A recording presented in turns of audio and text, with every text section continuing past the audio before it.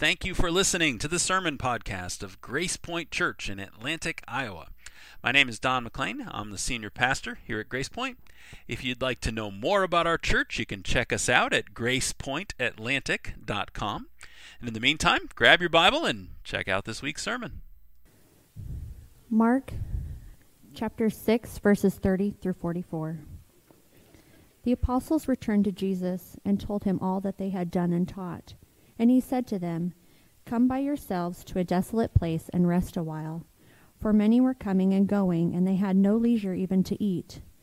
And when they went in the boat to a desolate place by themselves, now many saw them going and recognized them, and they ran there on foot from all the towns and got there ahead of them. When he went ashore, he saw a great crowd, and he had compassion on them, because they were like sheep without a shepherd. And he began to teach them many things. And when it grew late, his disciples came to him and said, "This is a desolate place, and the hour is now late. Send them away to go into the surrounding countryside and villages and buy themselves something to eat." But he answered them, "You give them something to eat." And they said to him, "Shall we go and buy 200 denarii worth of bread and give it to them to eat?" And he said to them, "How many loaves do you have? Go and see." And when they had found out, they said, 5 and 2 fish. Then he commanded them to sit down in groups on the green grass. So they sat down in groups by hundreds and by 50s. And taking the 5 loaves and the 2 fish, he looked up to heaven and said a blessing, and broke the loaves and gave them to the disciples to set before the people. And he divided the 2 fish among them. And they all ate and were satisfied. And they took up 12 baskets full of broken pieces and of the fish. And those who ate the loaves were 5,000 men.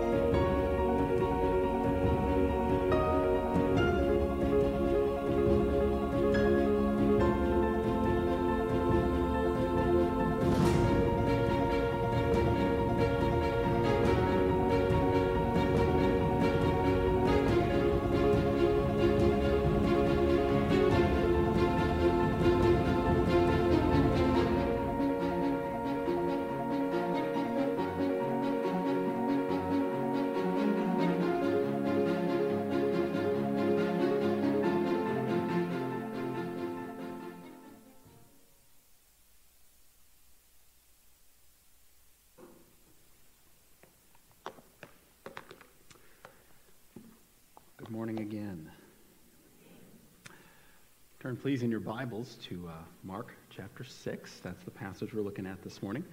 We will be sharing communion together after the sermon this morning. So if you're at home, you can. We hope you'll join us. If you're watching this online, we hope you'll join us with that when we get there to that part of the service. I wanted to say a big thank you before we pray and get into the text to everybody who was involved with the outreach yesterday at the Atlantic's lighted parade, the Christmas parade yesterday. It was a cold evening, but it was still a great crowd. Laura and I went down there last night, and just great to see those of you who were serving. We actually had a great spot. We were giving away hot chocolate and cookies, and lots of people. I'm told we served 12 gallons of hot chocolate to cold folks in Atlantic. I love that. We shared God's warmth with them in the form of hot chocolate and cookies too. So thank you for doing that. Those of you who are part of that team, and a double shout out to Christy, who I'm told who was the mastermind, the brainchild behind all the logistics and everything. So thanks to everybody for doing that. Let's pray together. Father, thank you so much that we do have the opportunities like that, opportunities to just share this love and this hope that we're talking about today and last week, that we have opportunities to share that in word and in deed with with each other and with our community. And we pray that Christ's name would be high and lifted up this Advent season through our church and through other churches, Lord, in the community that are lifting high the name of Jesus. We pray that, that we need Jesus. This world needs Jesus. We need Jesus. And we pray that his name would be exalted right now. We pray for ourselves as we look at this passage this morning. Turn our attention to Christ and to the love that he has for us. We pray that you will impress upon our hearts today this theme for today. In Jesus' name we pray. Amen. I want to start by asking, have you ever thought of the Christmas story as a love story? Have you ever thought about it through that lens? A few years ago, there was a movie that came out called The Nativity Story. And if you haven't seen it, I recommend it. It was very well done. It was probably 15 or 16 years ago now, I guess. And it's a period piece. It's set in Bible times, and it tells the story of the birth of Jesus. So it tells a creative rendition, very biblically based on what it was like when Jesus was born. And you say, well, lots of movies have done that, right? And well, yes, that's true. Lots have. But of all the movies about the life of Jesus I've seen anyway, this one did more than any other I've ever seen to bring out the love relationship that likely existed between Mary and Joseph. They really and they didn't overdo it or anything, but they really kind of brought out that romantic relationship between Mary and Joseph. And I think they were right to do it. I really like that about that movie.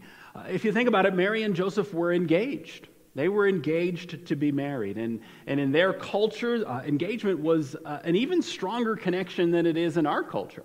Right? I mean, really, for all intents and purposes, they were married legally. They didn't live together or sleep together during that engagement period.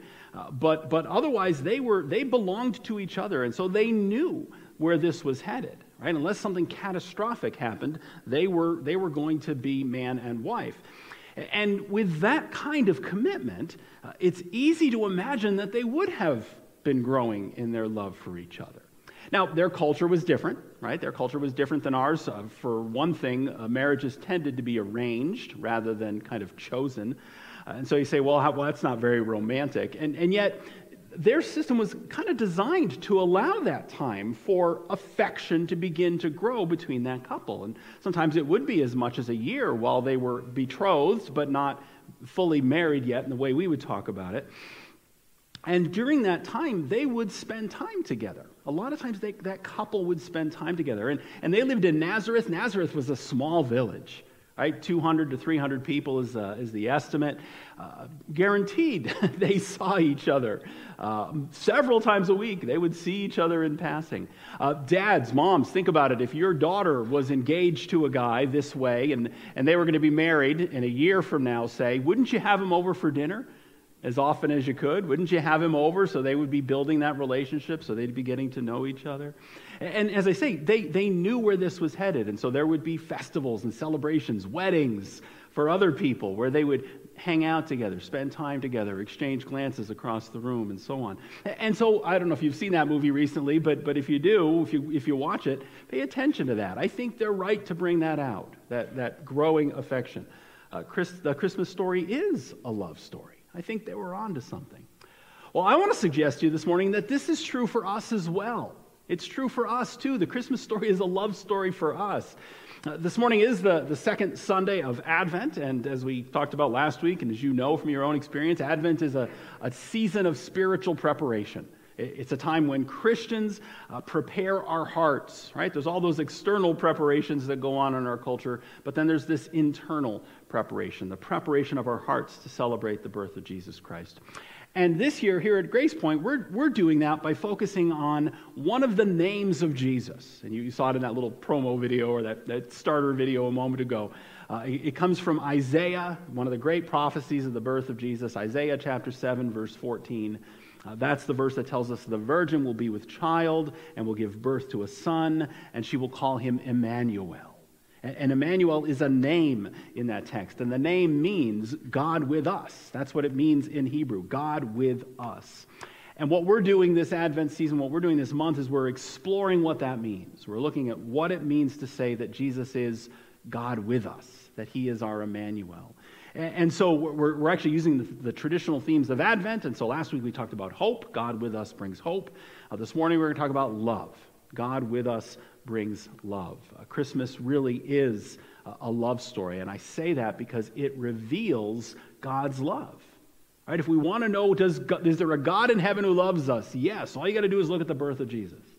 The birth of Jesus reveals God's love. So we're not focusing on the traditional Christmas passages this year. I like to do that some years, but not this year. This year, we're looking at passages from the Gospels where we see these themes, the themes of the birth of Jesus, we see them in the adult ministry of Jesus. Because we could make the mistake of thinking, all these things that happen in the nativity scene, they just stay there. But they don't. They don't just stay there. They all run into and through and beyond his earthly ministry. So we're looking at different passages this month where we see love and hope and so on in the adult ministry of Jesus. And that brings us this morning to the feeding of the 5,000. I could have looked at other ones, but this is the one I felt drawn to, the miracle of the feeding of the 5,000. And this is a great passage where we see the love of Jesus in action. And so what I want to do by way of an outline is I want to show you four ways Jesus reveals God's love, and we'll see them all in this text in one way or another, especially in the sense of providing for us. And so what I want to talk about this morning actually are four needs. There are four needs that we have, and because he loves us, because God loves us, he sends Jesus. Jesus provides for these needs in our lives today. So he loves us. We have these needs. Jesus meets these needs because he loves us. So let me show you what I mean. Let's take a look. Number one, the first need that we have and that we see here in this text this morning is the need for rest. We need rest. We need rest. And Jesus meets this need by inviting us to spend time with him. That's how he meets it. And we see it in the first three verses. And so we need rest. And so Jesus invites us. He meets this need by inviting us to himself. Let's look at verses 30, 31, and 32. So the story begins. The apostles returned to Jesus, and they told him all that they had done and taught. And he said to them, "Come away by yourselves to a desolate place and rest a while. For many were coming and going, and they had no leisure even to eat. And they went away in the boat to a desolate place by themselves." So, verse 30 says the apostles returned. The apostles, the 12, they returned to Jesus, which makes us ask, return from where? Where are they coming back from? And the answer is that Jesus had sent them on a missions trip. He had sent them on a short-term missions trip. And we actually read about that missions trip earlier in the chapter. So if you have your Bible open, earlier in Mark chapter 6, it's verses 7 through 13, we read about the missions trip Jesus sent the disciples on. I'm going to read it to you, actually, just so it's in our heads. And I want you to hear why they need rest. So it says in verse 7, "And he called the 12, and he began to send them out, 2 by 2. And he gave them authority over the unclean spirits, and he charged them to take nothing for their journey except a staff." So no bread, no bag, no money in their belts. So this is not a vacation, right? I think that's the point of that. But to wear sandals and not even put on 2 tunics. And he said to them, "Whenever you enter a house, stay there until you depart from there. And if any place will not receive you and they will not listen to you, when you leave, shake off the dust that's on your feet as a testimony against them." And so they went out, and they proclaimed that people should repent. And they cast out many demons and anointed with oil many who were sick, and they healed them. So the disciples were sent out in pairs. Jesus sends them out 2 by 2 throughout the region of Galilee. They're going all throughout that northern part of Israel, and they're doing the work. They're doing the work of the ministry, and they're busy. You see that in those verses. They're preaching. They're preaching the good news, and it's not a soft message, right? They're preaching that people should repent, and so they're proclaiming. And it's not only repentance. I think they're preaching the whole message, the message of the gospel. But they're preaching. They're proclaiming the good news. But it's not just the teaching, preaching. They're also doing other kinds of ministry, and so the Holy Spirit is working through them, and they're doing the same things Jesus has been doing. So they're healing people. They're anointing people with oil. They're driving out demons. So this is intense stuff. Right? That's what they're returning from when we pick up in today's passage in verse 30. And so when they get back, Jesus clocks something about these guys. He realizes they need rest. They need rest. They're exhausted, right? They're exhausted physically, and they're exhausted spiritually. They're worn out. And it wasn't stopping. It's not like, okay, well, we're back with Jesus. It's all going to get easy now. No. Verse 31 stresses that it's almost like word has got around. It's not just one guy. It's the whole group of them, right? And so crowds are just flocking to them. And they're so busy. Verse 31 says they can't even find time to eat. That's how pressed they are. Have you ever been that busy? Right? Maybe you're out in the fields, or you're at your desk and you forget to eat lunch. It's like that, but more. Like they can't even get time away to be able to eat. So they've got all that going on. That spiritual and physical exhaustion from doing all that work. They may also be dealing with some grief. I think that could well be part of it too. If your Bible is open, you'll see there's another story in between. There's another story in between the missions trip and the feeding of the 5,000, and it's the execution of John the Baptist. John is executed. There's that whole thing with Herod and Herodias, and has his head cut off in the end. That happens in between. And the actual timing is a little unclear in the Gospels. We don't know for certain that John was beheaded while they were out on this missions trip, but that's how Mark gives it to us. When Mark relates the story to us, we have all this ministry they're doing, then we have this awful thing that happens, and then they get back with Jesus. And so the way the story is given to us, it suggests that they're also dealing with their grief from losing John. Because these guys knew John. John was a kindred spirit. He was doing the same kind of ministry they were doing, pointing to Jesus. And on top of that, some of them had even followed John. Remember, some of the disciples of Jesus, Peter for one, they were disciples of John the Baptist before they were disciples of Jesus. And then when Jesus comes along, John says, he's the one you want, right? Behold the Lamb of God who takes away the sins of the world. Stop following me. He's the one you want. And so John was beloved to many of these disciples. And so they're worn out by their work, and I think they're worn out by their grief. Jesus sees all this, and he says, guys, we need to pull away. You come away with me, he says. So what he does actually is he takes them on a retreat, or he tries to. Right? He tries to take them on a retreat. And the point of this retreat, it's rest. It's all about being with Jesus and resting physically, emotionally, spiritually. That's what it's about. They're not going away to strategize. Sometimes our board will take a retreat and we don't do a lot of resting. We just strategize and we plan. That's not what this retreat is. This retreat is all about resting with Jesus. And just to be clear on this, it's not their idea, it's his idea. He's the one who suggests it. He says, come to me, he says. Take time away with me. He still says the same thing to us today.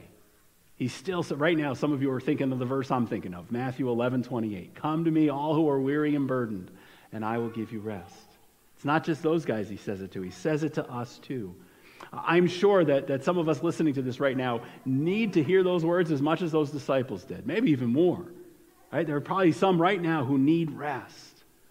Maybe you're the parent of a young child or young children, and it's a wonderful time of life. It really is. It's a wonderful, wonderful time, but it's so exhausting. It's so exhausting sometimes. You need rest. Or maybe you're an older person. You're not as busy as you used to be. You don't have those kind of demands on your life, but there's lots else wearing you down. There's health concerns, financial worries, family concerns.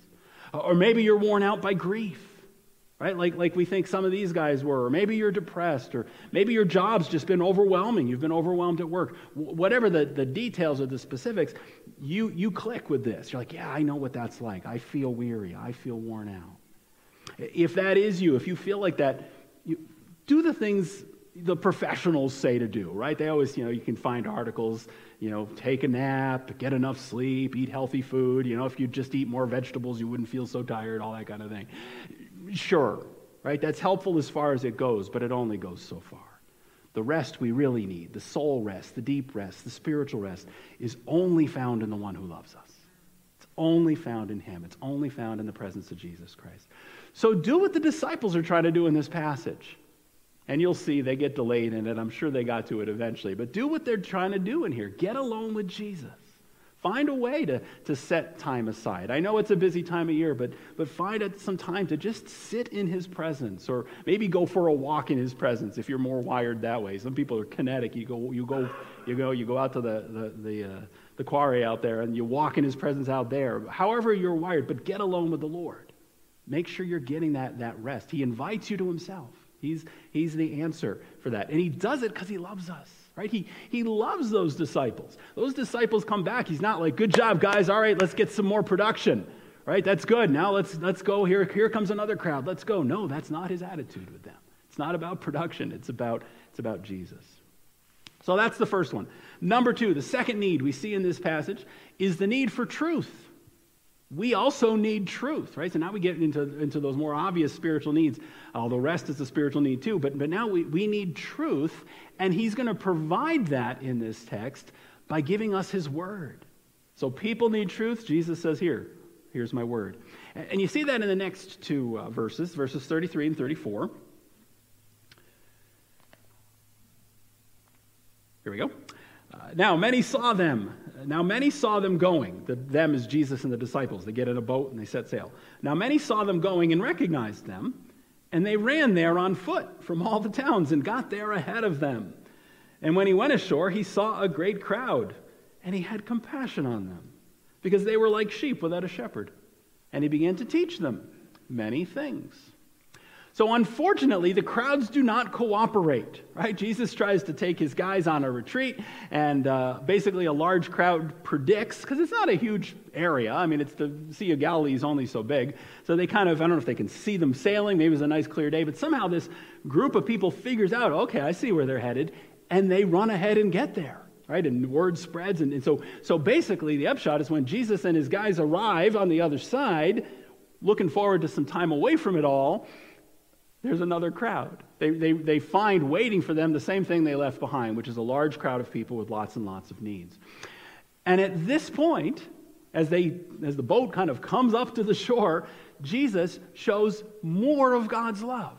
Right, here comes more love. I think a lot of people today would tell the crowds to beat it.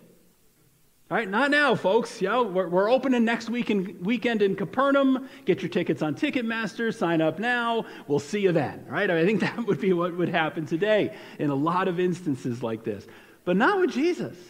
Right? Jesus does, he's not like, well, let me see if it's on the itinerary. That's not what Jesus does. Jesus sees the great crowd, and he has compassion on them. Right? He has compassion. And I see this whole passage is infused with that. That's right there, the key verse. He had compassion on the crowd. The word Mark uses here, it means to feel sympathy or pity for someone. You're concerned for them. So Jesus looks at these people, and he doesn't do with what I might do, which is, No, Jesus sees them, and he's moved by their plight. He's concerned for them. And the reason he's so concerned is they're so needy. He's so concerned because they're so needy. Mark reports they were like sheep without a shepherd. They were like sheep without a shepherd. They're lost. They're wandering. They're bumping into each other. They're vulnerable. They're defenseless. They're insecure. There's no one to help them, guide them, feed them, protect them. They've got nothing. And so Jesus steps into the gap. Right? The good shepherd does what good shepherds do. He steps up and takes care of the sheep. And he starts with truth. He starts with the truth. We'll get to the physical bread in a few minutes. We'll get there. But before Jesus gives them physical bread, he gives them spiritual bread. He feeds them that way. It's right there at the end of verse 34. So he sees them. They're like sheep without a shepherd. They're so needy. And he began to teach them many things. So he sees this need, and he gives them his word. He gives them the truth. And we have no idea what this sermon was. I don't think we do. I don't think we get it in any of the parallels.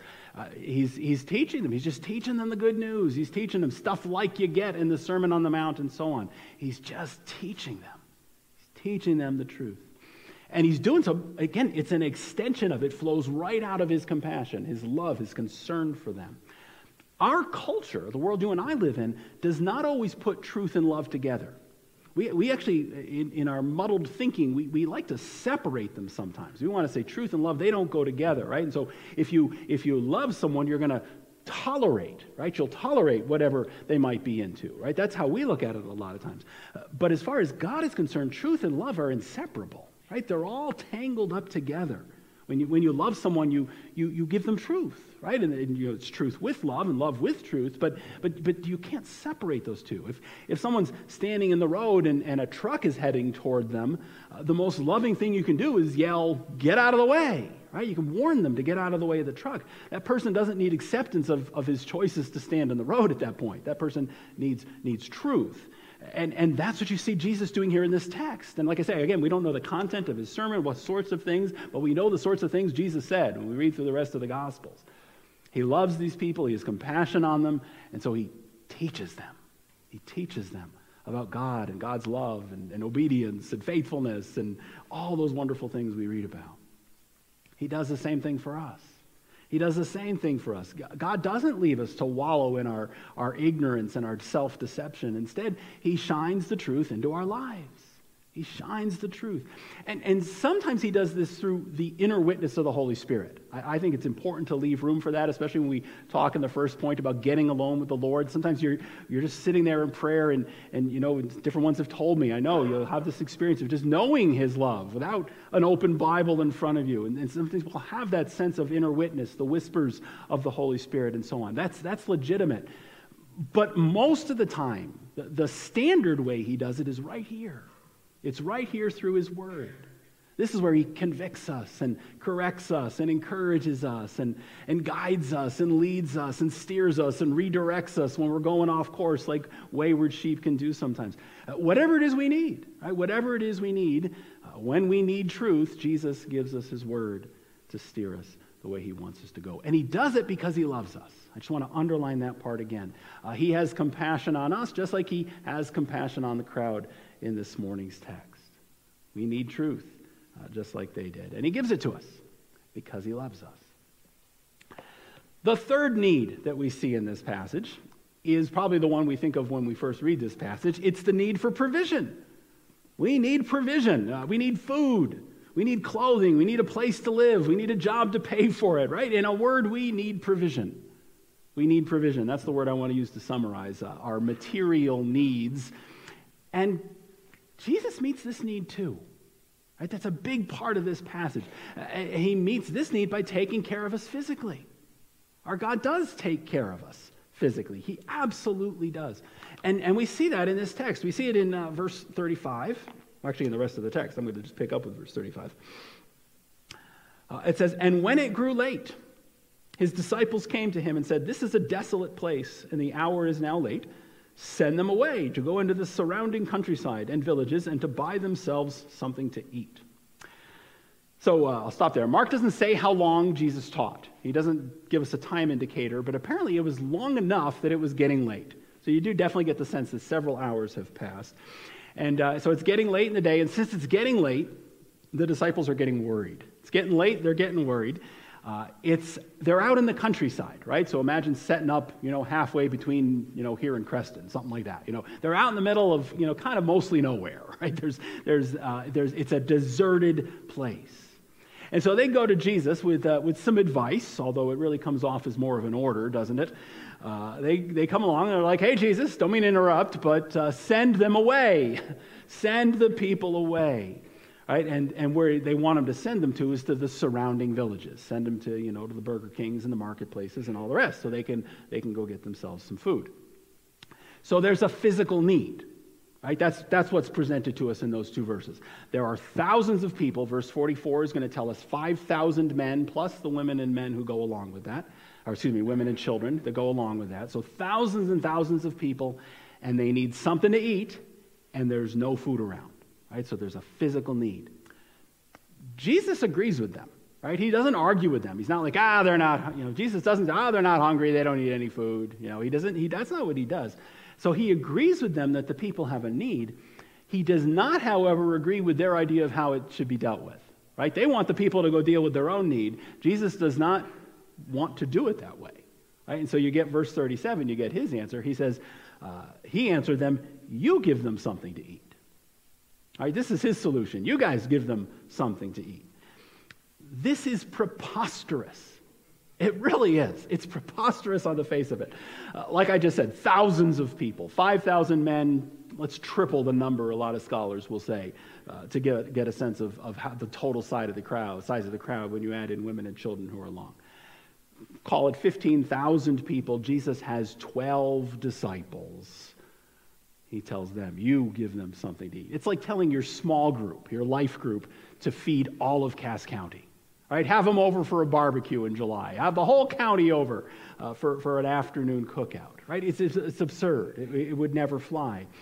And the disciples say as much. In fact, it's hard to tell whether they're rude to Jesus here or if they're being patient, but middle of verse 37, they said to him, shall we go and buy 200 denarii worth of bread and give it to them to eat? Is that what you want us to do? You want us to go and buy 200 denarii worth of bread to feed all these people?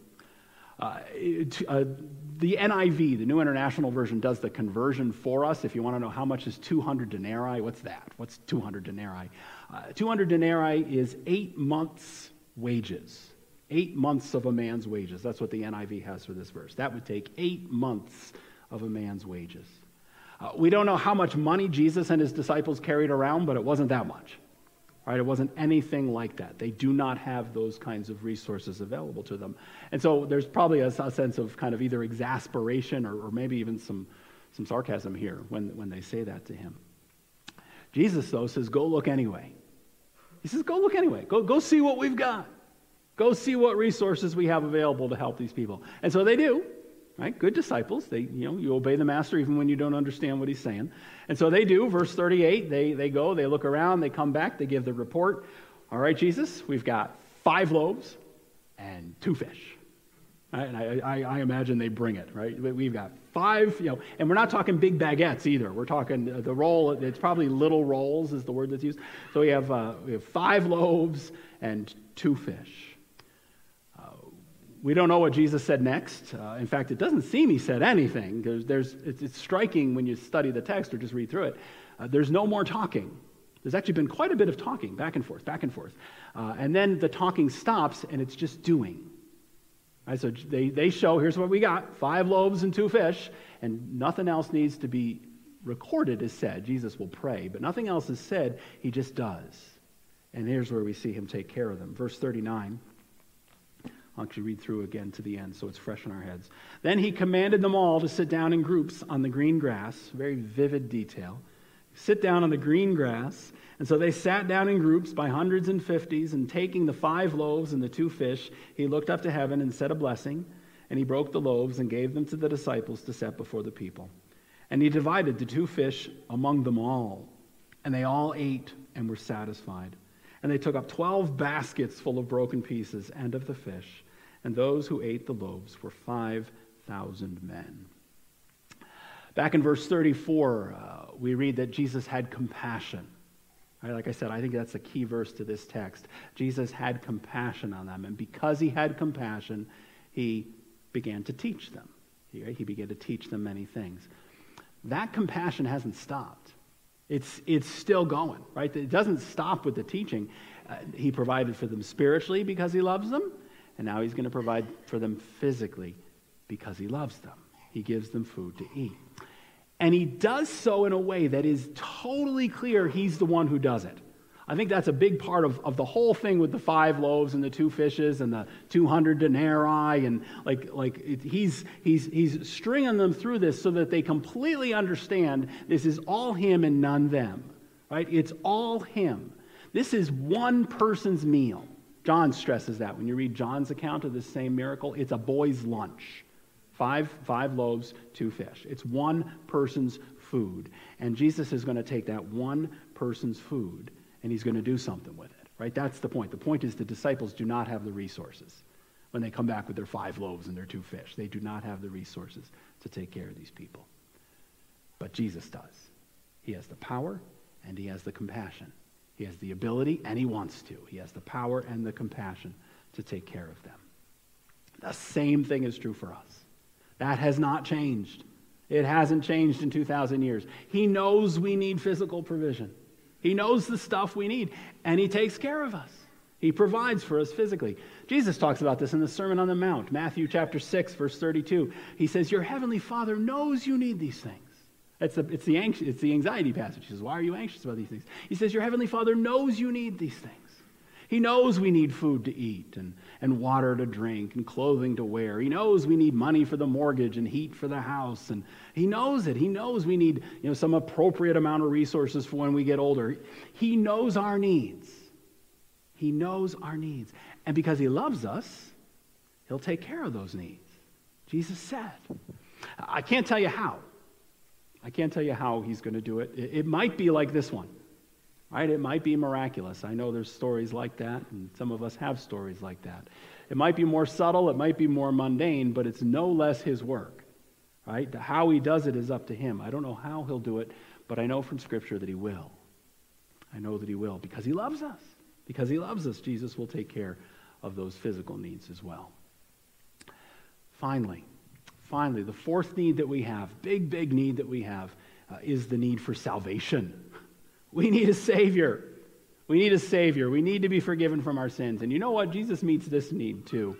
In fact, you could make the case that this last reason I want to talk about, and I'll spend less time with this one and wrap it up, this last reason, you could make the case, is the whole reason for Christmas. It really is.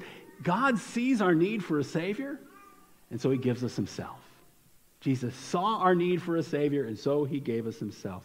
Now, Mark does not talk about this one very much in our text this morning. I do think it's hinted at. I think it's hinted at a little bit, the ideas of eternal life and salvation, forgiveness. It's hinted at here, but only hinted in the telling of the story. John, in the Gospel of John, when John tells this exact same story, it's interesting. This miracle is one of the few, it's probably not the only one, but it's one of the few miracles that's chronicled in all four Gospels. That's how important it was. All four Gospel writers give us the feeding of the 5,000. And when John tells us this story, he actually stretches it much longer. He tells us much more details, many more details. And so he reports the details. He reports the miracle itself in much the same way that Mark and the others do. But then John goes on to tell us what happened the next day. And what happened the next day is they try to get away again. They try to go to a different place. And the crowd meets them again. The crowd follows them again. And this is the one where they want to make him king, and they want more bread. They're like, this is great, we want more of this. And he ends up preaching a long sermon in which Jesus preaches this long sermon. Read the whole, it's a fascinating passage. Go read it, John chapter 6. He preaches this sermon in which he draws a straight line from the physical bread he'd given them out in the feeding of the 5,000. He draws a straight line from that physical bread to the spiritual bread. The spiritual bread that he has come to bring them. And he actually mentions it in several places, which is why I won't turn there now. There's too much actually to look at.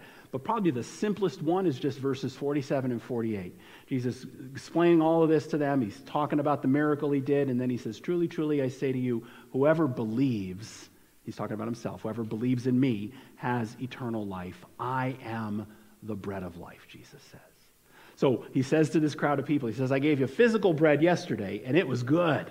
It was good stuff. It was overflowing. It was the best bread you've ever had, and there was plenty left over. But if you believe me, Jesus says, if you trust in me, I'm going to give you something even better than that. I'm going to give you eternal life. And again, he does it because he loves us.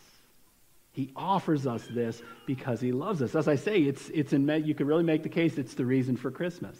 God sent his son into the world because he loves us. Wait, that's familiar. John 3:16, for God loved the world this way. I love that translation. It's the Christian Standard Bible. CSB brings out the sense of that John 3:16 verse. For God loved the world this way. Here's how he did it. He gave his one and only son, so that everyone who believes in him will not perish, will not die eternally, but will have eternal life. Christmas really is a love story. It is. It's a love story. God loves you so much that he sent Jesus. He wasn't showing off his power when Christ became human. He was showing off his love. He was showing off his love. And so if you believe in Jesus, God wants you to know that you are loved this Christmas. It's a very important thing to know. You are loved, regardless of what you're facing. Don't let your circumstances, if they're bad, tell you that God doesn't love you. He does.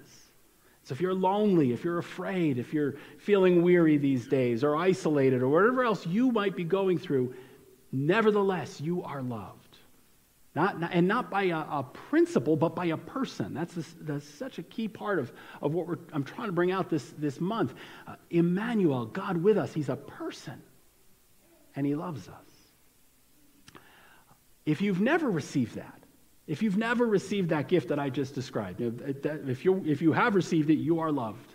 You are the full recipient of all of that. If you've never received it, I just want to encourage you to do so this morning. I encourage you to receive that. Giving your life to Jesus is not about rules and regulations. It's not. It's about a relationship with a God who loves us. And so if you've never started that relationship, if you've never entered into it, I would love to talk to you afterwards about Jesus. Come find me afterwards. Or if you're like, I don't like you, Don, well, go find somebody else. There's nothing special about me. Anybody in this room who's already walking with Jesus can tell you about walking with Jesus and how to get started with that. So there's nothing where it has to be me or whatever. Talk to someone. Help me understand this. How does this work? What is it you're talking about? Help me, the person you came with maybe today. Or you know what? You might just need to go straight to him. Maybe just talk to him. Some people listen to me right now. You could get up here yourself and present this message. You just haven't done anything with it yet. You've been putting it off. Well, don't put it off anymore. Don't put it off. God loves you. God loves you. And it's time to accept that. It's time to accept that gift from him.